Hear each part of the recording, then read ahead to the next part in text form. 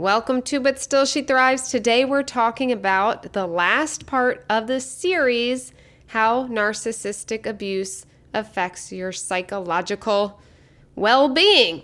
And there's been a lot. This series has gone on and it is the last one. We're ending with a bang here talking about dealing with self-doubt and identity confusion. Stay tuned. Hey Queens, welcome to But Still She Thrives. Do you want to stop getting caught up in that wicked web of a creepy, crawling narcissist?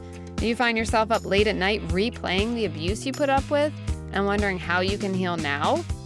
Do you wake up hoping for healthy relationships and peace only to feel totally exhausted and mind-effed? Girl, I see you! I'm Christy. I too had to disconnect from toxic people in my life, and I wished I could undo the damage. I felt ashamed, lonely, and kind of lost. But I'm a stubborn Italian, and I refused to give up. I found ways to recalibrate my mind and body more quickly than I thought, and can now share them with you. In this podcast, you will find coping tools, healing methods, and confidence boosters so you can trust yourself and find peace and freedom. So shields up, ladies. Let's go protect our peace.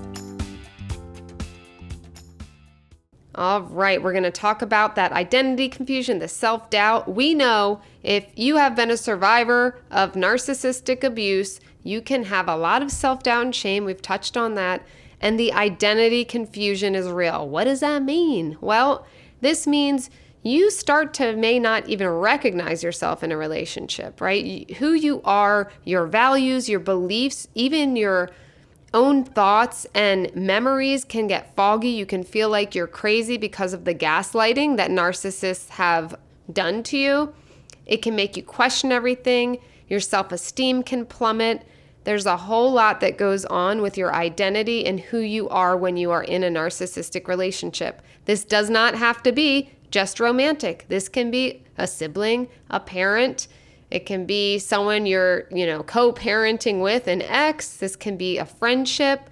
This can be the mailman if you're real close to him. Okay. That'd be a little weird if you're that close to your mailman, but hey, he brings some good shit. All right, so let's dive in to talk about what can you do to deal with this stuff. If you are suffering from feeling like you don't even know who you are anymore, you come out of a relationship and you're like, now what? Who am I? I don't even know what I want and don't want. I don't know which direction to go. Help! I get this question a lot as a coach. A lot of people come to me and that is the first thing. They're like, okay, what now?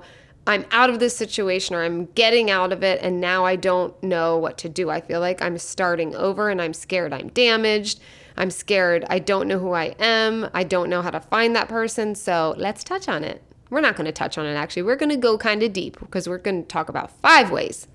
Number 1, self-reflection and introspection. You do have to reflect in order to figure out who you are now, who you became, all that stuff. Because sometimes when you're in a relationship, especially if you're living with the person, it's like you're just trying to make it through. You're just trying to make it through the abuse and walk on those eggshells to make sure you don't rattle the cart, all of that. So when you finally get out or you're getting out, this is the time to start to reflect on what has changed. Start to ask yourself questions like, what did change during this time? Who was I before, if there was a before? Because sometimes, look, if we have a narcissistic parent, there was never a before. So you have to then think, okay, what didn't feel good when I was, in this situation? What were some beliefs that just went against my grain, but I went along with? How did I people please? Questions like this can direct you to figuring out more and more like who you are and what you do believe and what your value system is, what you want to do. You can say, what are my strengths and weaknesses? What do I value in life? That's a huge one to me. We often think about, well, what do I want to be or what do I think I should be? And for me, every day I wake up and part of my prayer in the morning is, God, please help me find joy and peace today. Those are my 2 words. I like to have feeling goals. Sure, I have some goals for my business and this and that. But really, I want to feel peace, especially after going through abuse. We need peace. We need to feel free. So how can we find that peace? What makes you feel peaceful? Ask those questions. If you have a feeling goal, like you want to feel happy or you want to feel at peace, well, how do you? Everyone's different too. Like for me, I want to sit and stare at a palm tree. I literally made my living room look like it's, I don't know, out of Florida. It's got the palm trees. I got more flowers recently. The artwork is very tropical colors. In my kitchen, I have these long curtains that look almost like tropical vines, the pattern. I am all about that beach tropical vibe makes me feel very peaceful. So I incorporate it in my home decor. So that's just an example of, you can bring in certain things that bring you peace, but just showing everyone's different. You might love winter, right? I'm talking about seasons here, but it could be anything. You may love the color, like maybe the color aqua, for me, this is true, brings you peace. It brings me peace. Aqua reminds me of like water and the beach and whatever. So I love the color aqua. I surround myself with it. So start digging, like what makes you feel whatever feeling goal you want to feel. So first, we'll start with just one this week, and you can add to it next week, but this week's homework, and I want you to email me, what is your feeling goal? What do you want to feel? Do you want to feel peace? You want to feel happy? You want to feel excited about life? Maybe you're not there. Maybe you just want to feel not scared. Maybe you just want to feel that like contentment, right? There is no wrong answer. So figure out, what do I just want to feel? And from there, and you can write me that, fiercemamac@gmail. My email is always in the show notes. So email me your feeling goal. And if you want to go further, you can explore that. How can I get there? What brings me that feeling? And you can either save that for your own little journal, or you can share that with me as well, because I love hearing this stuff. So start the reflection process. Number 2, obviously support is great. We've talked about that a trillion times, almost on every episode, about how important support is. This can be your friends, family members, but someone who you trust, right? Not the people who you have to walk on eggshells around. Not the people you're just like, I don't know if they're on my side or not. It's a mutual friend of your narcissist. Yeah. I'm talking about someone, if you have them, who you feel very close and safe with, and they always look out for you. That is who you would open up to seek support from and talk about these feelings of self-doubt, identity. You could ask them questions like, what do you think my strengths are, to kind of direct you into exploring something that will bring you this, quote, new identity, the you 2.0 that I talk about, right? But sometimes an outside perspective, besides someone such as a therapist, a coach like me, someone who is familiar with narcissism is important, can help you see yourself in a different light. I always say the favorite part of my job is when I see that moment, that shift, where my clients go from feeling like crap about themselves, lower confidence, not really sure who they are, scared to take the next step. When they shift into like seeing them how I see them, and even just starting to see that, I can see that shift. And that is literally why I do this, because I get choked up every freaking time it happens when I see the confidence coming back, or maybe they never had the confidence and they're like, oh my gosh, I actually love myself. I feel good about myself. Or I know I want to take this next step and do this. Like, examples, one of my clients started her own business, like a fashion business, right? Another one went back to school. It goes on. And seeing that shift, believing in themselves and getting excited about their journey after going through abuse it's just so amazing to watch. So I just love that. So that is something that is important. If you want support and have someone to coach you through that, I am here. Check out my options to work with me also in the show notes. But I just love taking people through that journey. And it's just such a huge shift when you feel like, oh, I actually am seeing myself more clearly. Now I'm getting clarity and I'm feeling amazing. And it is possible for you. That being said, number 3, set realistic goals, right? And how we do this is having a bigger goal and breaking it down. I say sparkle by sparkle, right? Break down that larger goal into smaller achievable steps, because our confidence has been knocked down, right, with abuse. So if we are like, yeah, I want to make $1 million by the end of this week. I mean, I know that's extreme, but just giving an example. And then we don't get there. That can kind of beat up our self-confidence again, right? So we don't want that for you. So we can say a bigger goal. Let's say you want to become a nurse. You decided, oh, I have this and that, and I'm great with people, and I've always thought about it, but my ex-husband wouldn't let me work or whatever it is. Let's say you're like, yeah, I want to go be a nurse. That's a large goal. So break it down. This week, what can we do? Sparkle by sparkle. Just what's the first step you can do to take that? Okay, look at 5 different, programs and explore them. Call one program this week, whatever it is, whatever you think you can handle that week. And then, it's just step by step, sparkle by sparkle. So having realistic goals and then also celebrating those small successes. So at the end of the week saying like, look at me, I move forward. And this is what I do with my clients. I walk them through going sparkle by sparkle. And it's so great every week to be like, they get excited to tell me, yes, I talked to this person, I did this, and there's this excitement and accountability. So it's, again, an amazing experience. But I do say it's bite by bite. Like, don't just reach and try to swallow the whole thing, because then you can let yourself down, which can lead to the opposite effect that we want, right? We want to build that self-esteem. Number 4, challenge those negative thoughts. So when you are experiencing self-doubt specifically, you might have negative thoughts about yourself or your capabilities. This is where that work comes in. The affirmations, the turning things around, the talk therapy I do with my clients, right? To counteract those negative thoughts, because we don't have time for them. We are trying to be us 2.0 and get that new identity and feel good about ourselves, so we don't have the space for these negative ass thoughts. So consider the alternative to the negative. And we've talked about this, where you're writing more positive perspectives. You're switching, if there's a certain negative thought pattern you have of, let's say, oh, I can't do that. I'm too old to switch careers. I'm too old to switch careers, right? That comes in your brain. You start writing down the opposite, right? And you go find, this is what I do. I go find examples. If I have a negative thought pattern, I try to counteract it with finding real life proof that it is not true. So that's a perfect example.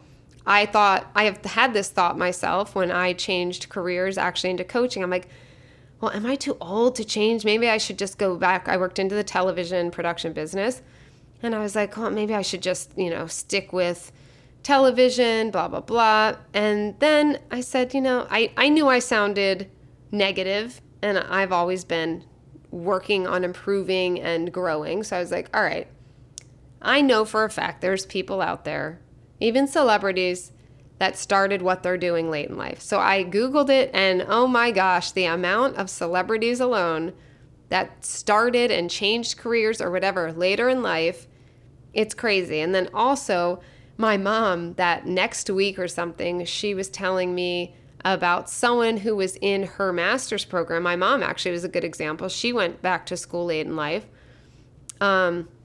But there was someone in her master's, I think it was her undergrad, but she was, older. But they were, like 78 years old, something like that, near 80 years old.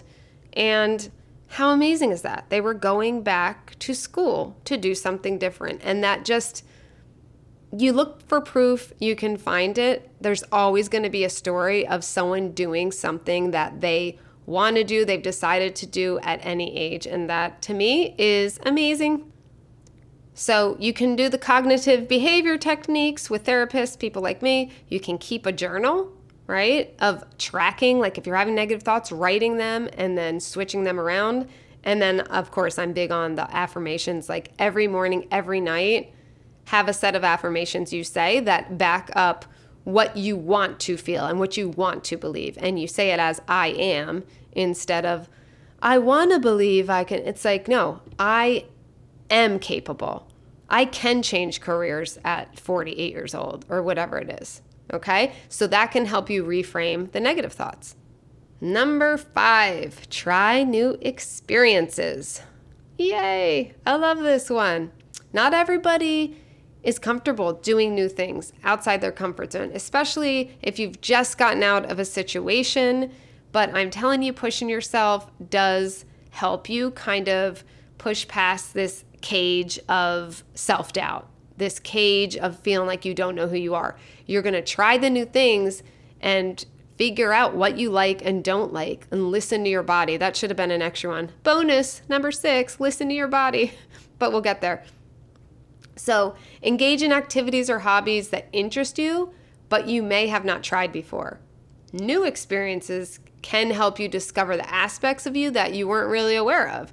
So it can provide opportunities to meet new people. I have definitely gained friendships through going to different classes. I do art classes. I've done photography classes. I took guitar. I sucked, but it was fun. I actually signed up for 6 months. So I had to commit to 6 months, still did it, learned a few notes, played a little Jimi Hendrix. That was fun. It wasn't my jam.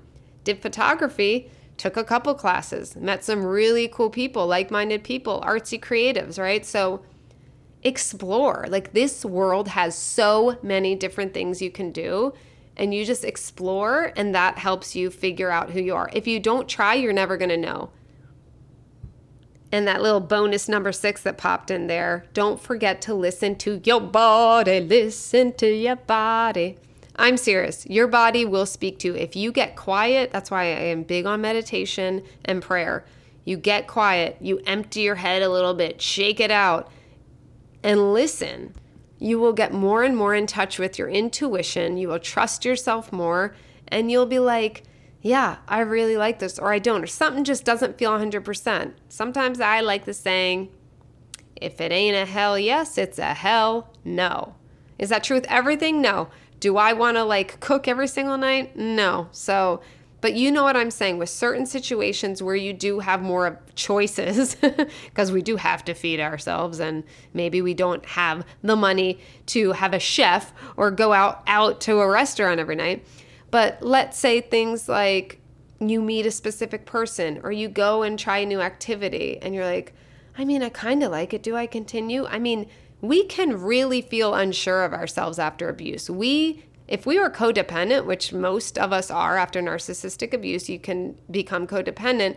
You are really starting to think like other people. Like, you may be so codependent that you're taking on what they like to do, or they're telling you what you like to do or should like to do, right?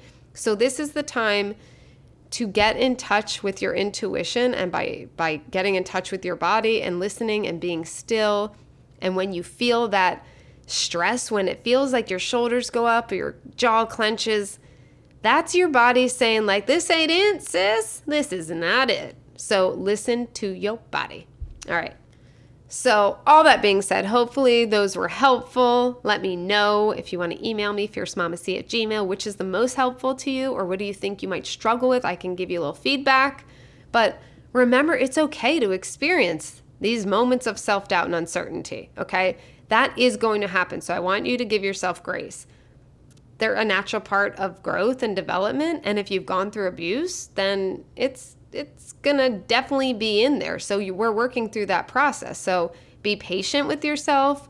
Give yourself time and space to explore who the you 2.0 is and what makes you unique. And that's beautiful. It's like so amazing to overcome codependency and realize how amazing you are, and that you don't need someone else to be amazing or feel amazing.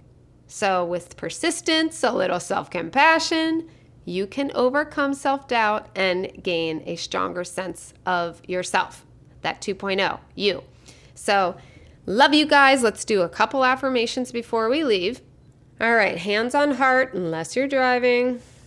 Take a breath, relax it out. Repeat after me, okay? I am amazing as I am. I don't need anyone else to be amazing. I am growing and getting better every day. Alrighty. And know why? Because you're a queen! Alright, I will see you in the next episode. Have a lovely day, night, and don't forget to check out my show notes and chat me up in email if you want.